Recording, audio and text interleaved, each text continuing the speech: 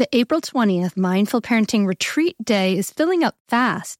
Join me and other parents in Wilmington, Delaware for a day of rest and relaxation, mindfulness and mindful communication practices, and a live podcast too. And my special guest for the live podcast is, drumroll please, Lynetta Willis. You know her from episode 366 and 400. She is a psychologist and sought-after speaker who teaches her Triggered to Transformed program to struggling parents. Join us and bring a friend to this powerful day-long retreat in Wilmington, Delaware on April 20th, 2024. But hurry, space is limited. Go to mindfulmamamentor.com/retreat to get your spot now. That's mindfulmamamentor.com/retreat. We as moms could model for our daughters that it's okay to be upset with each other. That doesn't mean we don't love each other. And in fact, learning how to deal with conflict effectively was a way to keep our relationships intact. You're listening to the Mindful Mama podcast, episode number 358. Today, we're talking about raising emotionally resilient daughters in a digital age with Dr. Roni Cohen-Sandler. Welcome to the Mindful Mama podcast. Here, it's about becoming a less irritable, more joyful parent. At Mindful Mama, we know that you cannot give what you do not have, and when you have calm and peace within, then you can give it to your children. I'm your host, Hunter Clark-Fields. I help smart, thoughtful parents stay calm so they can have strong, connected relationships with their children. I've been practicing mindfulness for over 20 years. I'm the creator of Mindful Parenting, and I'm the author of the best-selling book, Raising Good Humans, a mindful guide to breaking the cycle of reactive parenting and raising kind, confident kids. Thanks. Welcome back. I am so glad you're here. Listen, if you haven't done so yet, hit the subscribe button so you don't miss an episode. And if you've ever gotten anything good from this podcast, anything at all, please just do me a favor. Go over to Apple Podcasts, leave us a rating and review. It just helps the podcast grow more. It takes 30 seconds. I greatly appreciate it from the bottom of my heart. And just a moment, I am going to be sitting down with Dr. Roni Cohen-Sandler. She's a licensed clinical psychologist, author, speaker with decades of experience in assessing and treating adolescents and adults. She specializes in issues with women and teenage girls, mother-daughter relationships, parental guidance. She's appeared as an expert on the Oprah Winfrey Show, the Today Show, CBS, Good Morning America, PBS, among many others. And we're going to talk about teen girls. Oi, I have to say, as the mom of now 2 teen girls, people are scared of having teen girls. They're freaked out about it. And we're going to talk about building a trusting relationship with your daughter or daughters. We're going to talk about how you can set the tone when they're younger for the kind of relationship you want with them through adolescence. I want you to listen for 3 important takeaways. 1, there will be conflict. Listen, focus on being an ally.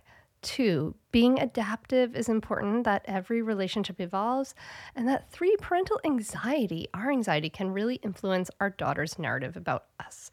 So this is a very powerful episode. I know you're going to get so much out of it. It's very, very powerful. Even if you have boys, this stuff applies. And if you have young kids, this is so good that you're listening to this now because it is the best. This is when you build that relationship. So, all right, let's dive in. Join me at the table as I talk to Dr. Roni Cohen-Sandler. So glad you could come talk to me selfishly because as I've told you, I have a 15-year-old daughter and a 12-year-old daughter who will be 15 soon, as 3 years. And in a week. in a week.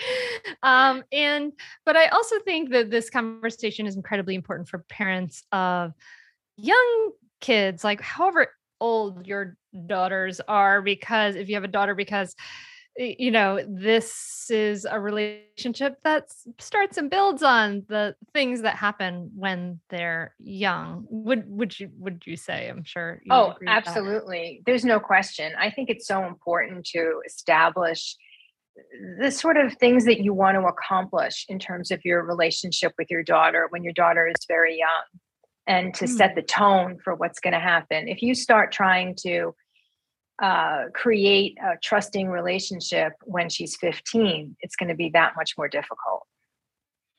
Yeah. Yeah. I think that's important. I mean, at least for me, like I had that, like that was a big driving force for me was like, I don't want my child to hate me when they're 14 and 15. Like I'd actually like to have like a good relationship with them when they're 14 and 15 because I had so much, I had a lot of strife in my own relationship with more with my father when I was that age. And it was like we had a difficult relationship for many years after that because of the Sure. way he parented me. And I was like, I wanted to avoid that. I know there's going to be separation and there's definitely like separation and teenagers are teenagers and they're wacky and weird and a little bit hormonal, definitely hormonal at times.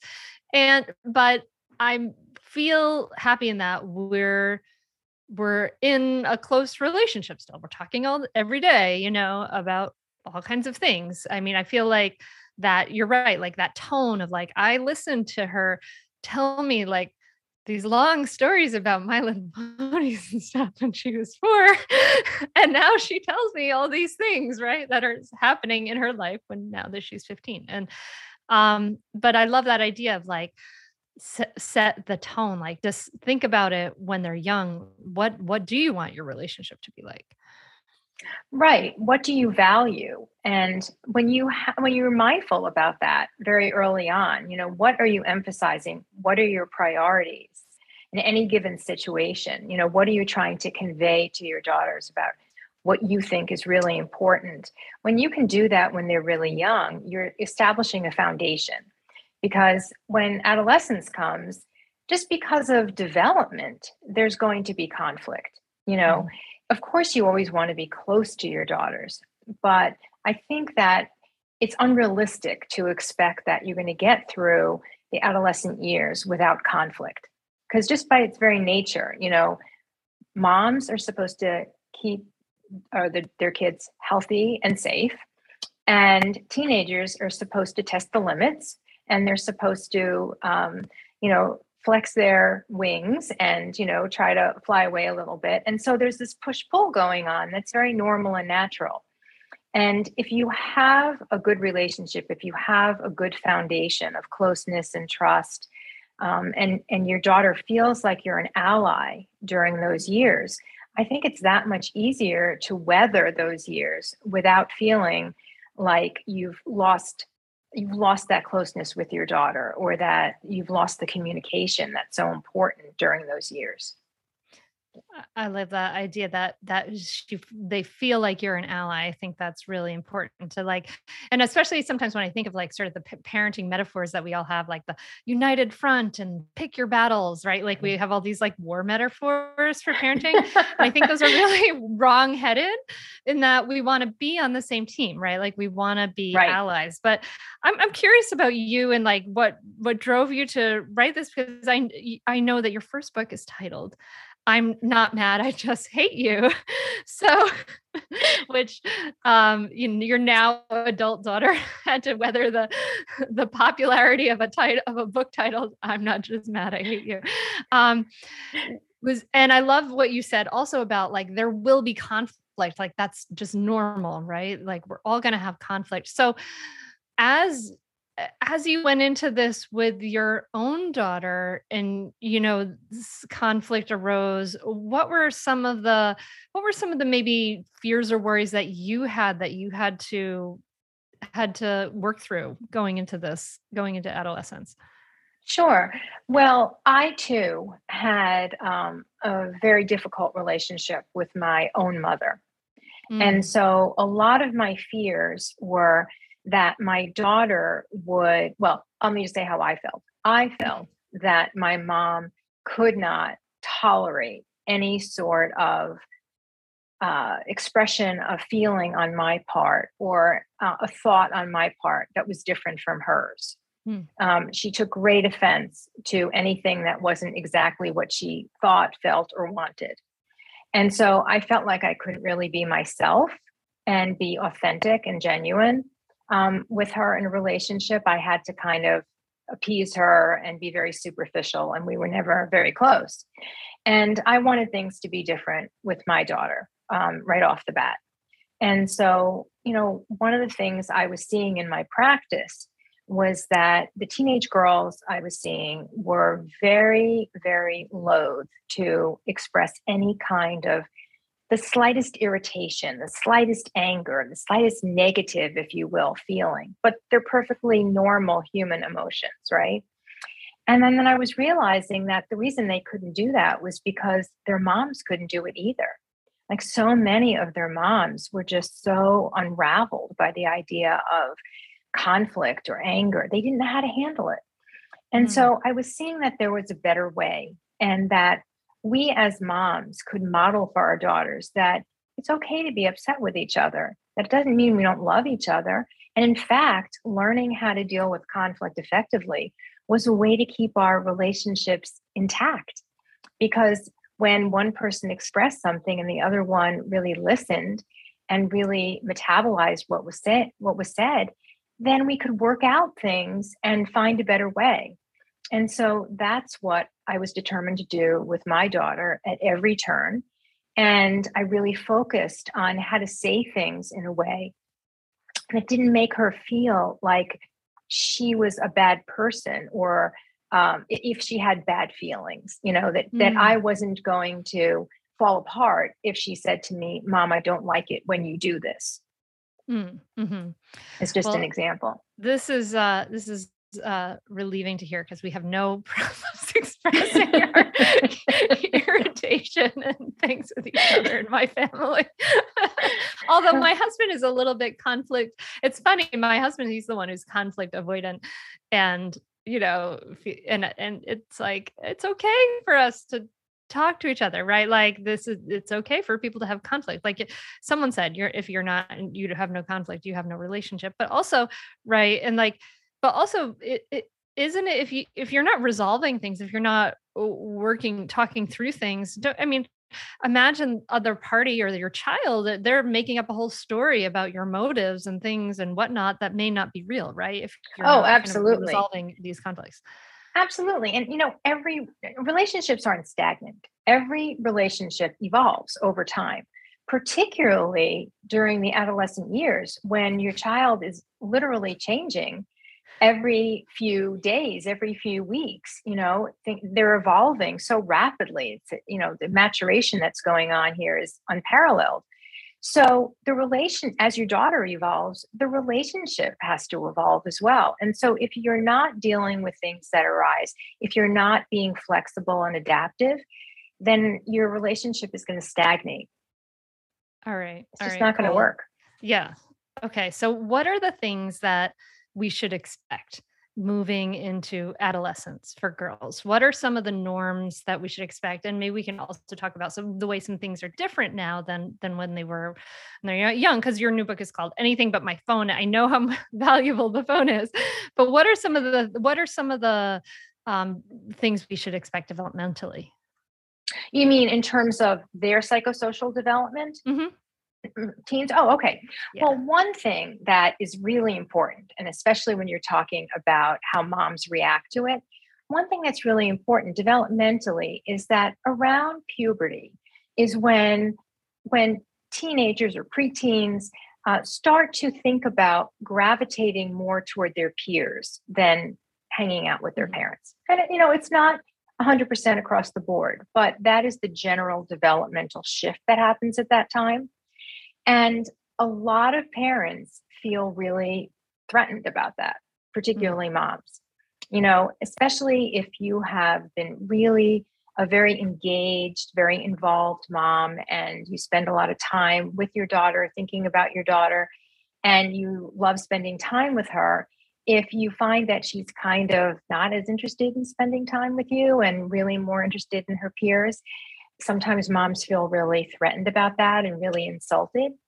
And I think it's really important for parents to be aware of these developmental shifts that are perfectly normal. And honestly, it's a positive thing if your daughter has friends and wants to spend time with them. So that's one thing that I would say. And another one that also affects the mother-daughter relationship is that this is a time when there's a tremendous amount of cognitive growth. And so daughters, when they get into early adolescence or even in the tween years, they're able cognitively to kind of question things, sort of meta-analysis, thinking about thinking. And so they're more apt to question parents, like, well, why can't I do something? Well, explain to me, why are you saying no to this? And if mothers and fathers were raised in a home where that was absolutely forbidden, that it was seen as talking back or challenging authority, then they might reflexively respond like that to their own daughters.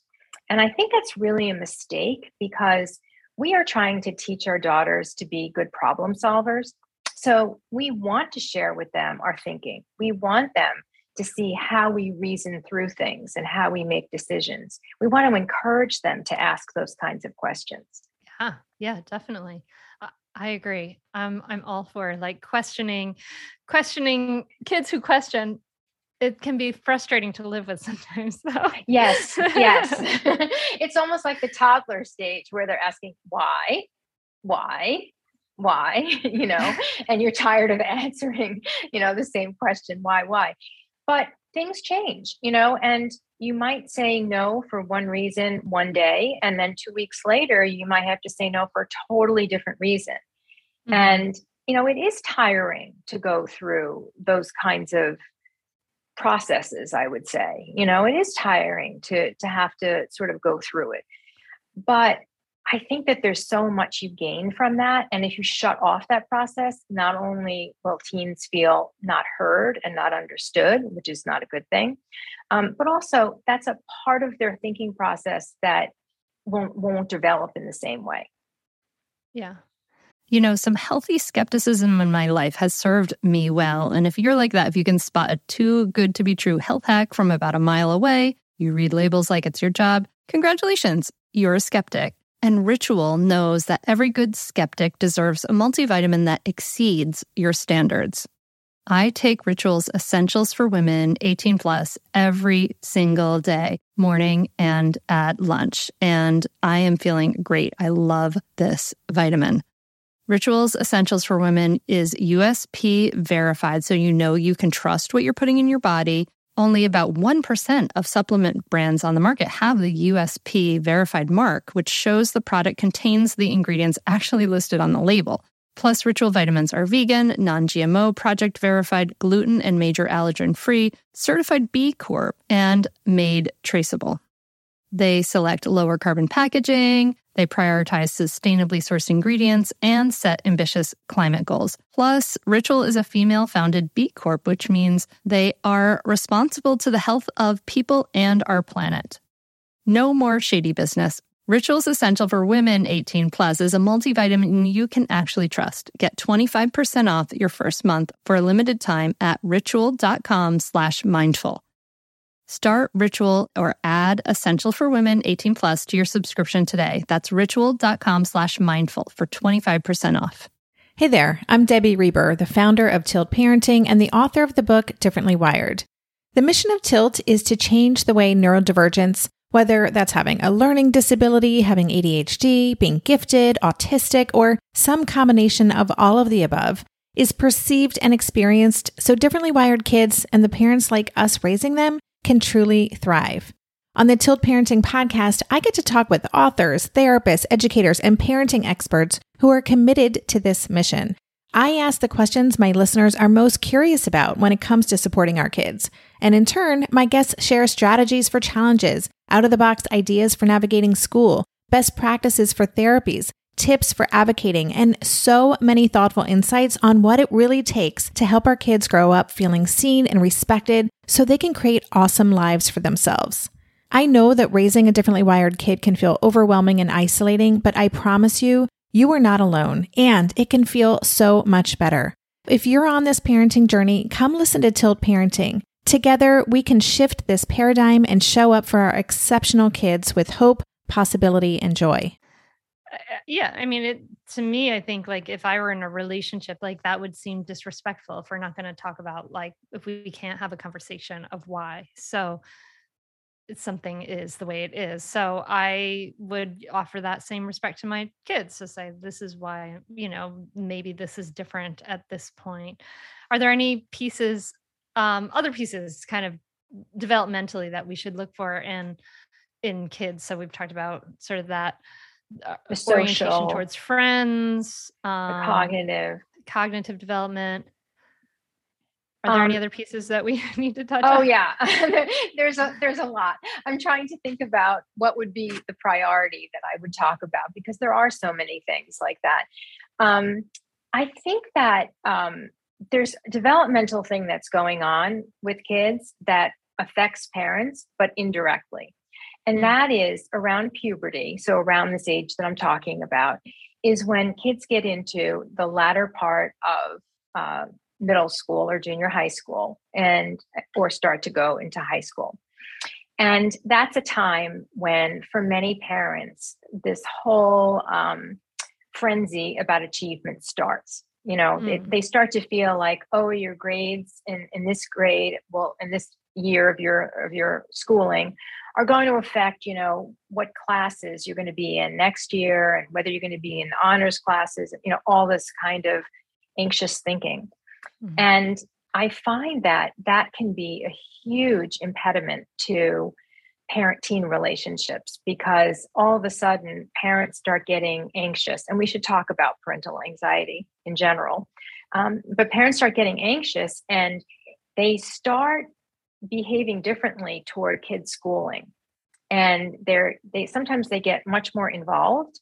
And so teens start feeling this pressure. And it can also happen with extracurricular activities as well, because that's the age when, you're doing it for fun, but if you find your niche around age 11 or 12, like a lot of girls will just quit sports if they're not good at it.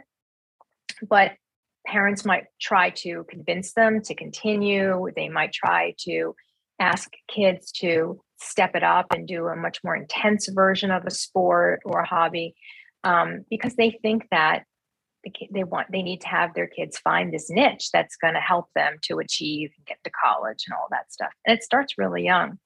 And I find that is probably one of the number one factors that really erodes relationships between parents and young teens.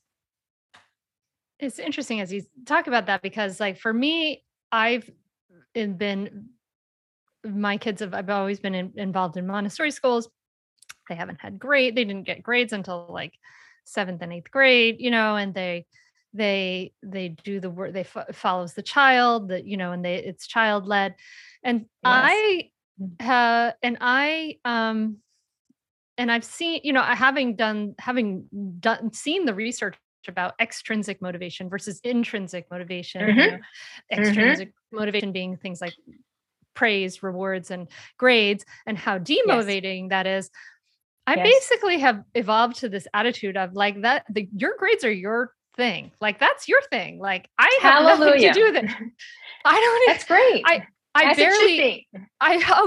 Good. Because I barely, it's like, they have to be like, mom, I got my report card. Oh, okay. Do you want to show me? Like, you don't have to, you can show me if you want. I almost don't even, and it's interesting because they have like almost like 100% ownership of their grades and their thing. And they're so motivated. I mean, it's a sample size of 2, so I can't say that this is a thing, but they get incredible grades, but I could not let, like, from their perspective, I imagine it's like, oh, that's great. I bet that feels good. It's completely their thing. And that seems to have worked incredibly well for them. And it does. I mean, really, honestly, kids have a natural love of learning. And if they learn things on their own and they feel good about it, they feel empowered, parents don't have to do a thing, but the antithesis of that, and I'm very familiar with the Montessori method, and I think it's great. My children also were in Montessori schools very early on, but then they went to regular elementary school because it didn't go up, past preschool. But I love that model. But the antithesis of this is what I'm seeing in middle school, and especially in high school now, where parents have an online portal. And so they can see every single day, whether their kid was in class, what they got on that quiz, all of their homework assignments, their grades, if they didn't get anything in. And it's taking the school ownership completely away from kids. And the reason I think, and this is something that I want to talk about a little bit, if it's okay, is that I think that so much of the problem that comes in with parents and tweens and teens is that parents get anxious about things. This is a huge thing because I hear from the teens that I work with, whether it's social or academic or things like, being out in the world, whether it's drinking or drugs or driving, whatever it is. When parents are anxious, as you well know, and their amygdalas start firing away and they perceive a threat, then they're flooded with stress hormones. And what happens is that the way they speak to their kids completely changes. They're coming from this anxious place, but it comes out angry. It comes out like they're mad at their kids. And their kids perceive that as the anxiety as sort of anger and criticism. Their tone of voice changes. And I read a really interesting study that showed that around mid-adolescence, at around 15 or so, girls are maximally sensitive to facial expressions in their moms, especially anger and anxiety. And so you're giving your kid this message that they're so, angry, anxious, whatever. And the kids are feeling so criticized and like, why is my mom angry at me? And it's coming out in a way that's so not helpful. Oh, that's interesting. Yeah. I mean, when I've been worried about things, my girls have expressed to me, like, it's like, you're mad at me. Like they've said that to me. And I'm like, I'm worried. We've had that conversation probably a couple times about some things, like I'm worried about X, and it's, oh, it feels like you're mad at me. That's really fascinating to have that. It's wonderful that they can express that to you. Yeah. It's wonderful. I believe me, the kids I see in my office, that is not easy for them to do. And I don't know that their mothers would be that receptive because I don't think their mothers are aware of it. I don't think the mothers are aware that they're coming across as angry or that their kids think they're coming across as angry.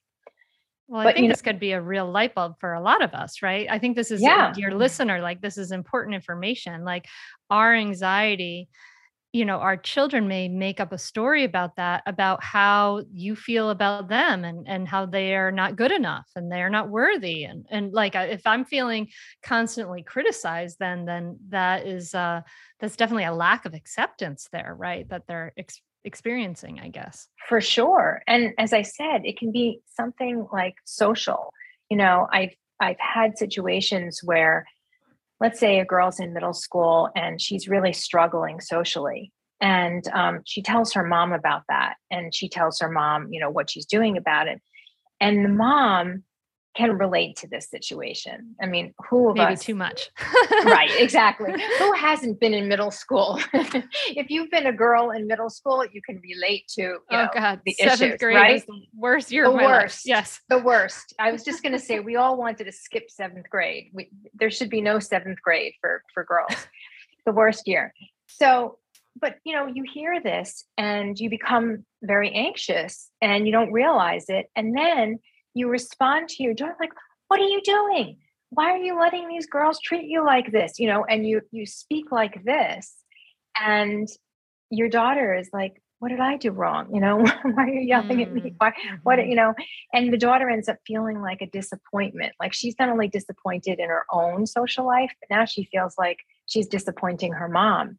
So not only is she upset about her own social situation, but now she's upset about upsetting her mom. So I'm hearing from you, parents, we need to take care of our own anxiety. We need to learn to take care of our difficult feelings. We need to be able to process, regulate our feelings, bring ourselves back to our own sense of ease and calm. And that's one of the best gifts we can give to our kids. Dear listener, we've said that how many times on the podcast, right? But here it is from another angle. It's so amazing. Right. I'm sure you have said it before. But sometimes, hearing it in the context of situations can be so helpful. Yeah. because we've all sort of been there in those situations. You know, we want what's best for our daughters, and we think that we're doing and we all do our best, you know, but being aware of our own activation, being aware of what our bodies feel like, you know, when we have all these stress hormones flooding our brains. Hi there, I'm Andrea Owen, self-help author with 19 translations of my books, global keynote speaker, and life coach. My podcast, Make Some Noise, has been serving up self-help in a simple-to-digest way for the last decade. The topics brought in each episode are practical and easy to implement around topics such as working through fears that keep you stuck, different modalities of therapy, managing your negative self-talk, and more. We bring you guest experts, solo episodes, and I even coach listeners on the air around relatable struggles. I also do my best to weave my sense of humor into some heavy topics because, let's face it, life can be pretty hard, and it's so much better when we can have some fun while walking through our challenges. Whether you're seasoned in personal development or just starting out, Make Some Noise podcast will help you become the best version of yourself, the person you're proud of when you look in the mirror and show up in your life. Simply search Make Some Noise with Andrea Owen wherever you listen to your podcasts. Lynn, this time of year, parenting can be such a flusterclux. You've come to the right place. I'm Lynn Lyons, and I've been treating anxious families for over 30 years. I'm Lynn's sister-in-law and co-host Robin Hudson. Join us for Flusterclux, a podcast for parents who worry. Wait, that's everybody. Yeah, these last few years have felt like one long anxiety attack for so many. Why do you think parents are always surprised that a podcast about anxiety relates to them, even if no one in their house has an anxiety disorder? Well, worry is human. Everyone does it, and anxiety shows up when we face uncertainty. All the parenting tips you've taught me have been essential. I love to break it down into skills we need to manage worry in our families. We've covered so many topics: depression, burnout, meltdowns, perfectionism. Don't forget scary mothers-in-law. Right, but of course that's not my mother-in-law. Because that's my mother. And a listener. As a psychotherapist, I like to teach parents and kids how to respond to everyday moments in healthy ways. Managing anxiety really can be taught. It really can. And I'll even tell you what to say. We talk about serious stuff, but without being too serious. Anxiety wants everything serious. Anxiety doesn't stand a chance when we're laughing, even about the tough stuff. And being able to have the self-discipline enough to realize it's happening and realize I don't have to act on this right now. You know, we all have this feeling, or at least I did. I can speak for myself. So if I were upset about something that was going on, worried, you know, whatever you want to call it, something that was going on in my kids' lives, I felt this sense of urgency to talk about it now. You know, I felt like I have to deal with this now. It's really upsetting me. And now is the best time. And I learned the hard way, I think, that if I'm feeling that way, oftentimes, no, it wasn't the best time. It's the wrong time to talk about it. It's the wrong time. Exactly. And that I needed to take a pause and process things myself and kind of do a little self inquiry and think, okay, why am I so upset about this? What is it triggering for me? What am I really upset about? What do I really want to accomplish in this conversation with my kid? And boy, was that grounding. That was so helpful. Because then I didn't blurt out, you know, the first thing that came to my head, which was not the best thing. That reminds me of advice I heard on this podcast that I've mentioned a couple of times that I think is so apropos, that Aaron Huey, director of the Fire Mountain Center for Troubled Kids who are dealing with addiction, suicide, etc.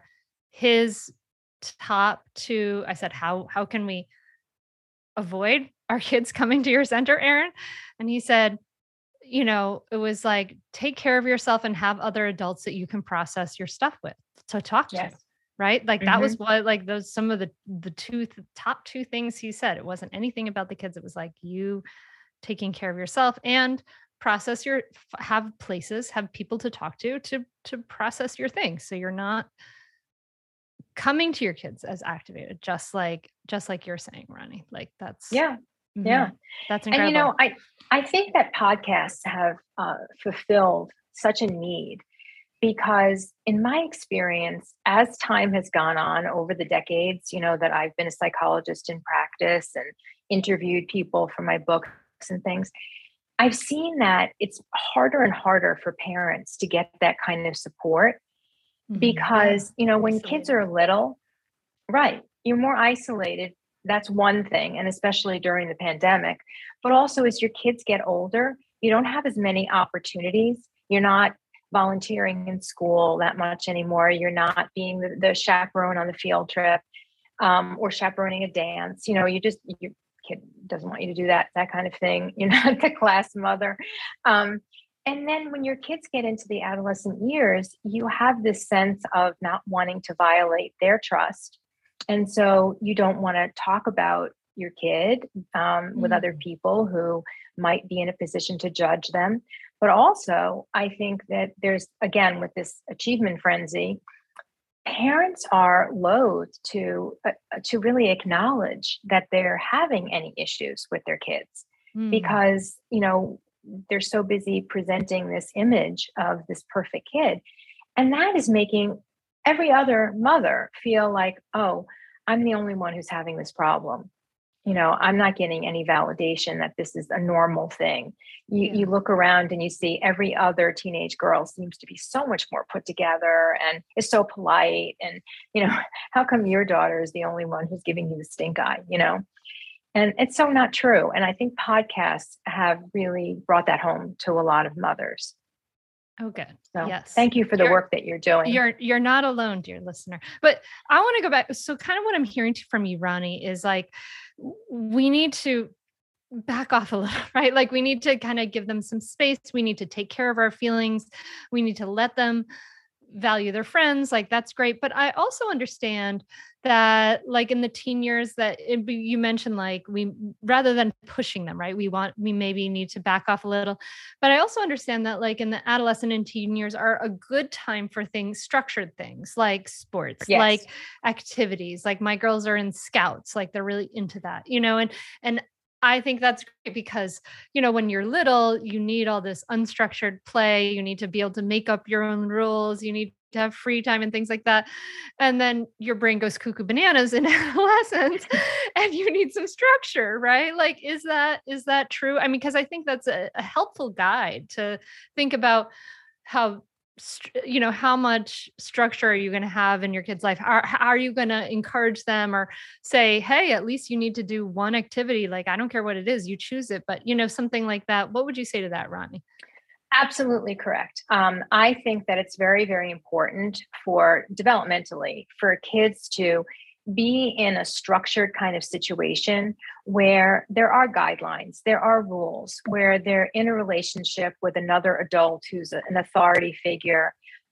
They're in a situation with peers where they have to learn, even if they're not on a team sport, whether it's in scouts or even a class that they're doing together, but they learn how to share, they learn how to help each other. There are many, many things that can be learned from structured activities. But as you say, it's a very different thing when kids are allowed to choose their activity and follow their passion, That's a very, very important thing. And the other thing that I want to say, and I don't think that you were implying this, but I just want to clarify this. Sure, yeah. Yes, parents need to step back for sure. But we also need to be poised to step in when necessary. Mm-hmm. And so I think that that is a really important message that we give kids, where we say to them, you do your thing, show me how responsible you are, show me what good judgment you have, show me, that you're making these good decisions. And if you don't, I'm here to help you out. That's what I'm here for. I will step in because you're going to make mistakes. That's how you learn. And I'm going to treat your mistakes not as a federal crime and, punish you for the rest of your life, but I'm going to step in and help you to see where you went wrong and correct you so that in the future, you'll make better decisions. And that's really important for kids too. Just as much as the freedom is knowing that there are guardrails there for them. Mm-hmm. Yeah, some structure, right? Some, Yes. the too much Some freedom, limits. right? It's like Some a limits. sense of, like, I don't care about you, right? Like that's kind of gives them that message. Like if there's too much freedom, it's like, where are the people holding the limits that show that they care about me? And I see. You're reminding me of a story from when I was probably pretty new in my practice. And of course, 99% of the teenagers in my practice were complaining to me that their parents didn't give them enough freedom. And then I saw a girl who very tearfully told me that she had no rules. Her mother didn't know if she had dinner, didn't make her dinner, never asked about her schoolwork. Her mother was completely checked out. And I don't think I've ever had to that point. Mm-hmm. I have since then, but I had such a sense of sadness for this girl because she really felt like she wasn't even seen, like she wasn't even important.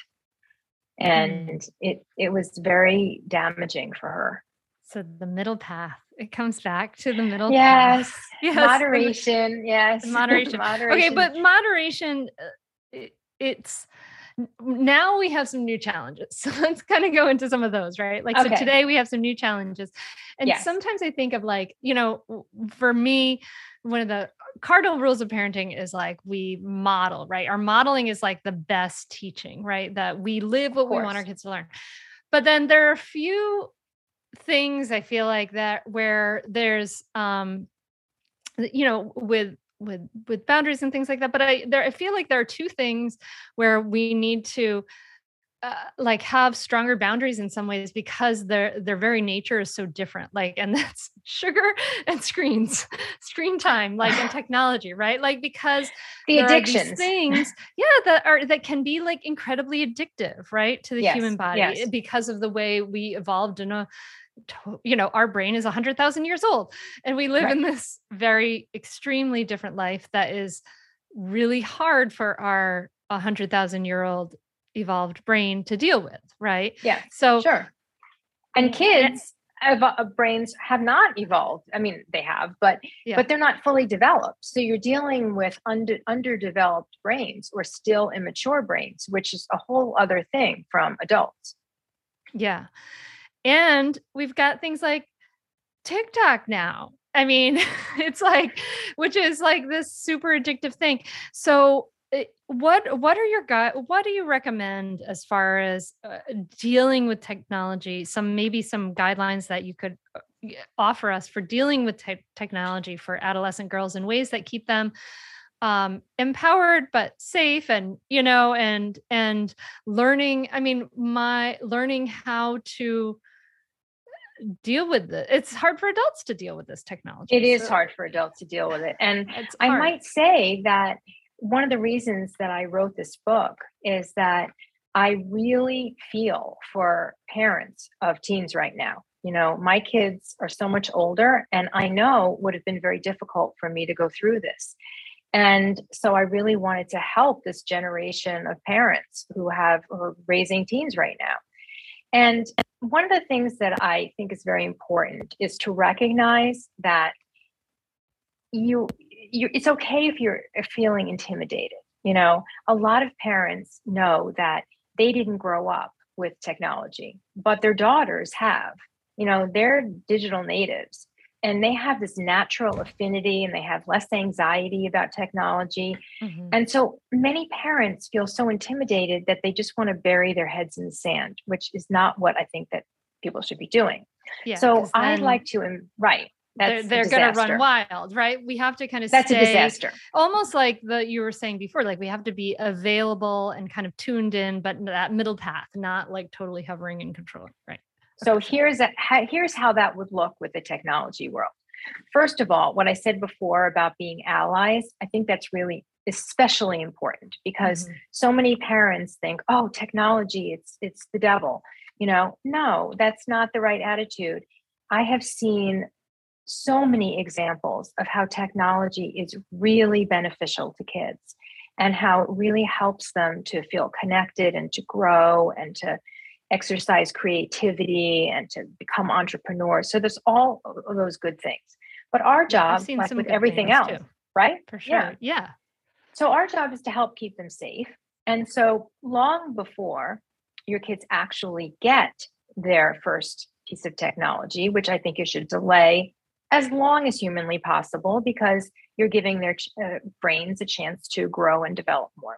But before you do that, you have to establish that you are not the expert, because you're not the expert on every social media app that's invented now, or that's going to crop up in 2 months. But you are the expert on your daughter. You are the expert on what her skills are, where she has her strengths, where she has her weaknesses. And you are going to sit down with her together and talk about technology. You're going to teach her as much as you can, and you are going to ask her things in response. And so you're going to learn from each other. This is a collaborative relationship, a partnership, if you will. Now, obviously, you're the parent, so you have that say so. It's not a democracy. But what I mean by that is, so for example, with social media, we don't know the social culture that kids have at every different grade level or with their community. So we can't make assumptions. So sitting down with your daughter, for example, and asking her, what is her idea of a good post? What makes a social media post good? What makes it authentic? What are a turn off for her?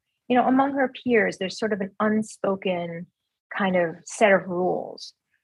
What does she think is inappropriate?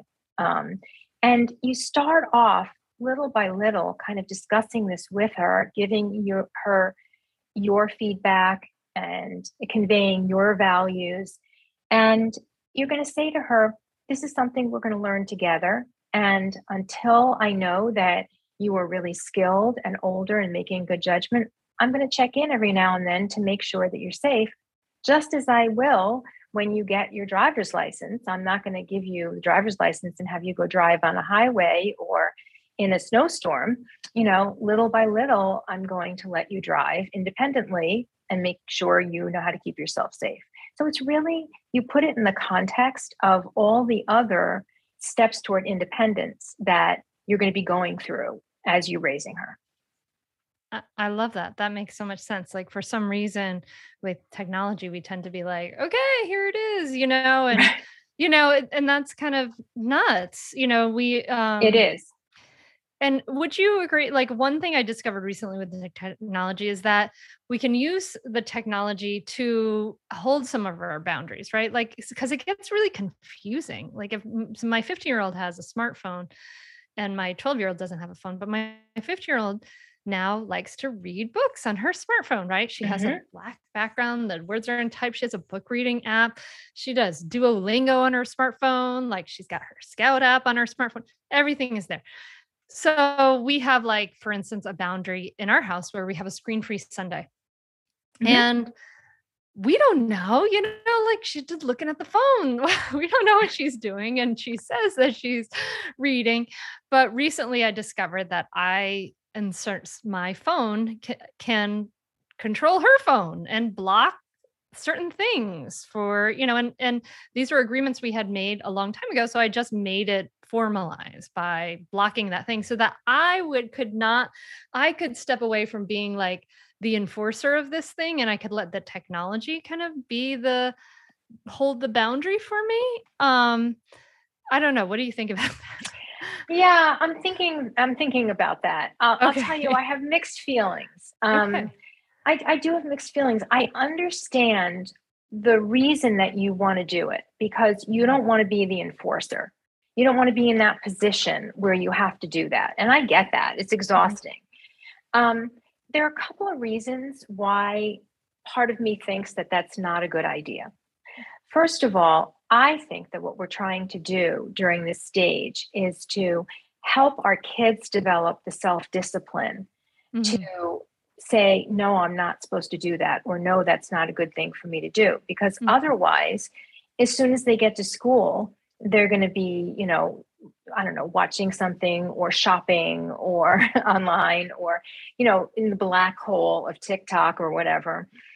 They're not going to have those skills to kind of pull themselves back. And so it's very unlikely that kids are going to use those kind of parental controls, or they're, setting screen time kind of limits for themselves. They don't do that. They have to be able to resist the temptation in the minute. And so it's helpful to, to teach them how to do that. The other reason is that when I interviewed kids for this book, I was shocked. I talked to 16 and 17-year-olds, and I talked to 11 and 12-year-olds, and it didn't matter the age. When I asked them about parental controls, they laughed at me. They know how to get around them better than computer engineers, literally better than they have. And I actually wrote some of these in the book, the ones that they told me about. They told me about all kinds of clever workarounds and how to, you can't even imagine. When I tell parents these things, their mouths drop open. They have or parents tell me, I don't know how my kid got in my phone. I changed my password. I said, well, did they create another, ID? Oh, yes, that's what they did. So it gives you a false sense of security. And I don't like that. I don't like that idea at all. So I think actually, it's better. My daughters told me about a workaround. They did? Yeah, because my husband set it up so like the Wi-Fi turns off off at a certain hour. The Wi-Fi cuts off YouTube at a certain hour. Right. And I had mistakenly signed up to do a 7 p.m. book talk for Raising Good Humans. And then I got there at 7 p.m. and it was I didn't even realize it was 7 p.m. on the West Coast, which was 10 p.m. So anyway, I was already exhausted. I had to stay up till 10 p.m. Oh my gosh. Because I didn't want to make these people disappoint these people had signed up for this thing. So I'm like, okay, I'm just so tired. I'm just watch some YouTube on my phone or whatever. And I couldn't do it because it was and my daughters were like, Mom, it's super easy. You just put your phone on cellular time rather than Wi-Fi. Oh, that. Okay. Oh, putting your phone on cellular is one way. Also changing the time zone is another way. Yeah, there are lots of ways. Of course they know about it. Okay. Of course they know about it. And they're much really smarter than we are. The value. And part of me feels like, okay, we've had the screen-free Sunday forever. Sometimes they hate it. Most of the time now that, but what we see is their most creative work comes out of screen-free Sunday. They're painting, they're doing all these great things. And of course. And we like having this sort of Sabbath. Is it something that I should maybe at this point, try to kind of express the value of, but not be so much of enforcer of? I don't know. What do you think, Roni? Well, I think that it's important to offer kids an alternative.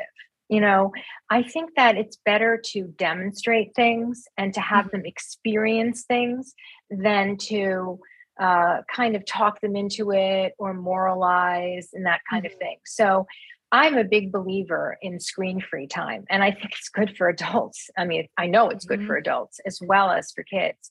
So I love when parents have, well, first of all, dinner time, there should be no phones. Yeah. Family time. I think there should be no phones. If you're, having a movie night or you're having people over, no phones. But I think that what you're describing, I love the idea of, a screen-free Sabbath. Then it should be fun. You should plan to do things that are fun for the whole family. And so you're demonstrating to kids, they might have missed their phones. They might feel out of touch with their peers, or they might not be able to read on their e-reader. But you know what? They're also having fun doing non-screen activities. And it's so important for them to experience that and to be aware that that's possible. Mm-hmm. Otherwise, they think that their screens are their lives. I know. It's scary because it's so easy, right? It's such an easy way to get those dopamine hits. And it's so much easier than reaching out to a friend and connecting and real life. I'm amazed how little I see that teenagers in the community, which is pretty connected where I live, reaching out to each other and seeing each other in real life. It probably is leftover from the pandemic, but it's just kind of amazing, I think. Well, yeah, it's interesting because with the pandemic, what happened was that teens were so used to talking, through technology. And then when they couldn't see their peers in school, they started craving that face-to-face contact. I was seeing such an increase in kids who were saying, I just want to hug my friends. I just want to be with my friends, which I thought good, I mean, it's silver lining of the pandemic that it's sort of human nature to want something that you can't have, right? So all of a sudden they wanted that again. But I was just doing a wellness day with middle schoolers. And what I was hearing from them is that their people skills are super rusty. And they are feeling awkward about being in person with people. They're saying, well, what if we have nothing to talk about? What if we have nothing to say? They're telling me that they're whipping out their phones if there's an awkward moment because, what else are they going to do? They're showing their peers something. Their people skills are terrible. They're having panic attacks if their mother asks them to pop in the post office and get some stamps. They can't order in a restaurant, I'm hearing from parents. They just can't look at people in the eye. So they're having this reentry problem, a lot of anxiety. So I love the fact that parents are able to now do things as a family and maybe do things with family friends, which is usually less anxiety provoking for kids because they're usually kids that they've grown up with and they're not going to school with. So there's less pressure. So we could kind of ease them back into, this is how you are with other people. Exactly. Person. Oh. Exactly. Oh my goodness. Roni, there's so many things we could talk about. I can't believe how quickly we came up against our Oh my gosh, yes. Roni's new book is Anything But My Phone, Mom. Can be found anywhere books are sold. And where can people reach out and talk to you if they have more questions or want to connect? Well, there's a lot of information available on my website, which is RoniCohen-Sandler.com. It's RoniCohen-Sandler.com. And they can also reach me on Facebook, Dr. Roni Cohen-Sandler, and Twitter, Dr. Roni CS. I also have a newsletter, which they can sign up for on my website. But I have a lot of information on my website for parents about all different sorts of things, all different sorts of topics. And they can also ask questions of me there. So I'm happy to hear from all of your listeners. Thank you so much. Thank you for taking the time, for doing this work, for writing your books and sharing your wisdom with us. It's been very helpful for me to think about my teen girls. And that makes me feel good. Yes. Thank you. I really appreciate it. Thank you so much. Anytime. I loved it. Thank you. This episode was so helpful to me. I hope it was so helpful to you too. Oh my goodness. Thank you so much for listening. I'm so glad you were here today or whatever day it is for you with our voices in your ears. And I'm so glad that you're part of this community and this tribe all around the world. Yay. And yeah, we're bit by bit things around. And listen, if you want to be a part of turning things around, share this episode. It really just makes such a huge difference. You can do something simple like, share it on your Instagram stories. Of course, tag me at Mindful Mama Mentor. But it's so cool if you have friends who have daughters, share, text it to them. It's such a nice thing I love being able to discuss some of these episodes with my friends because we end up talking about deeper and more important things than you do in your average conversation. And that is really, really meaningful to me. So I invite you to do that too. If you would like to take things deeper, if you would like to join a group of passionate people who are working to transform their generational patterns and communicate skillfully, and all of those things, we have the Mindful Parenting membership, and you can go to mindfulparentingcourse.com. That's mindfulparentingcourse.com and sign up to get on the wait list, and we'll let you know when it opens again. And you can join this international community of people. We have people in Australia and Brazil and Nigeria and England, all around the world. It's pretty amazing. The power of the live coaching calls 3 times a month. I mean, that is such just the power of community, because, you can be surrounded by people who have some toxic ideas about parenting. And if you want to surround yourself with people who have some really, really healthy, positive ideas, go check it out, mindfulparentingcourse.com, and get on the wait list. And I'm wishing you a great week. I'm wishing you some peace and ease and less stress and health. You can probably hear in my voice, I've been recovering from the big C. Oh man, I'm wishing you lots of health, lots of sunshine, lots of hugs. I can't wait to get back in and hug my kids. So if you can hug your kids right now, just know that right now, I can't hug my kids today or yesterday. And it's like, oh man. So enjoy it. Enjoy it for me. And I'm wishing you a beautiful, beautiful week, my friend. Thank you so much for listening. And I will talk to you again soon. Namaste.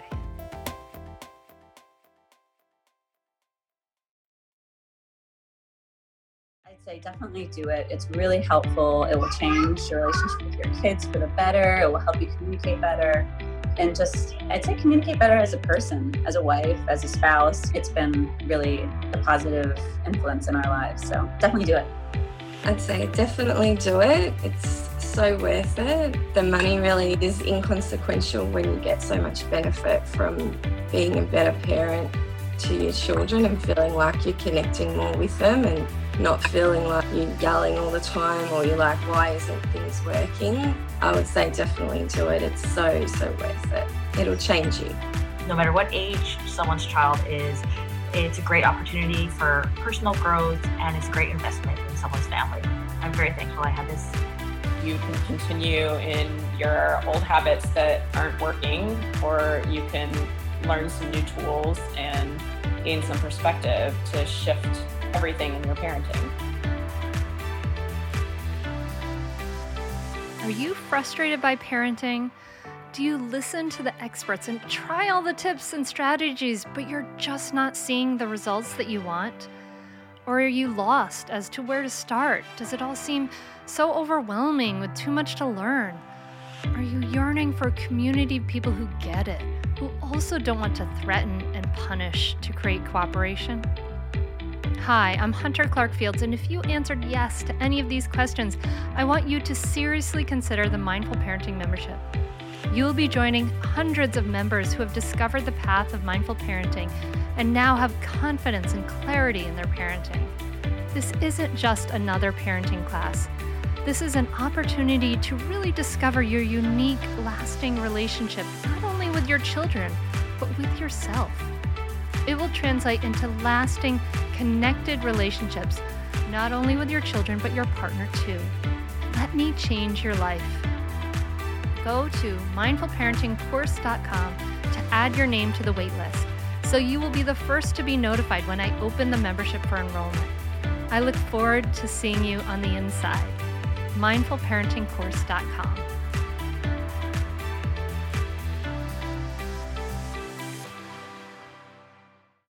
Well, hey there, busy mama.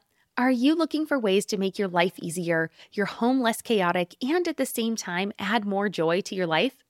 My name is Deanna Yates, and I'm the host of Wanna Be Clutter-Free, a podcast all about letting go of the stuff we don't need in our lives so that we can focus on what truly matters.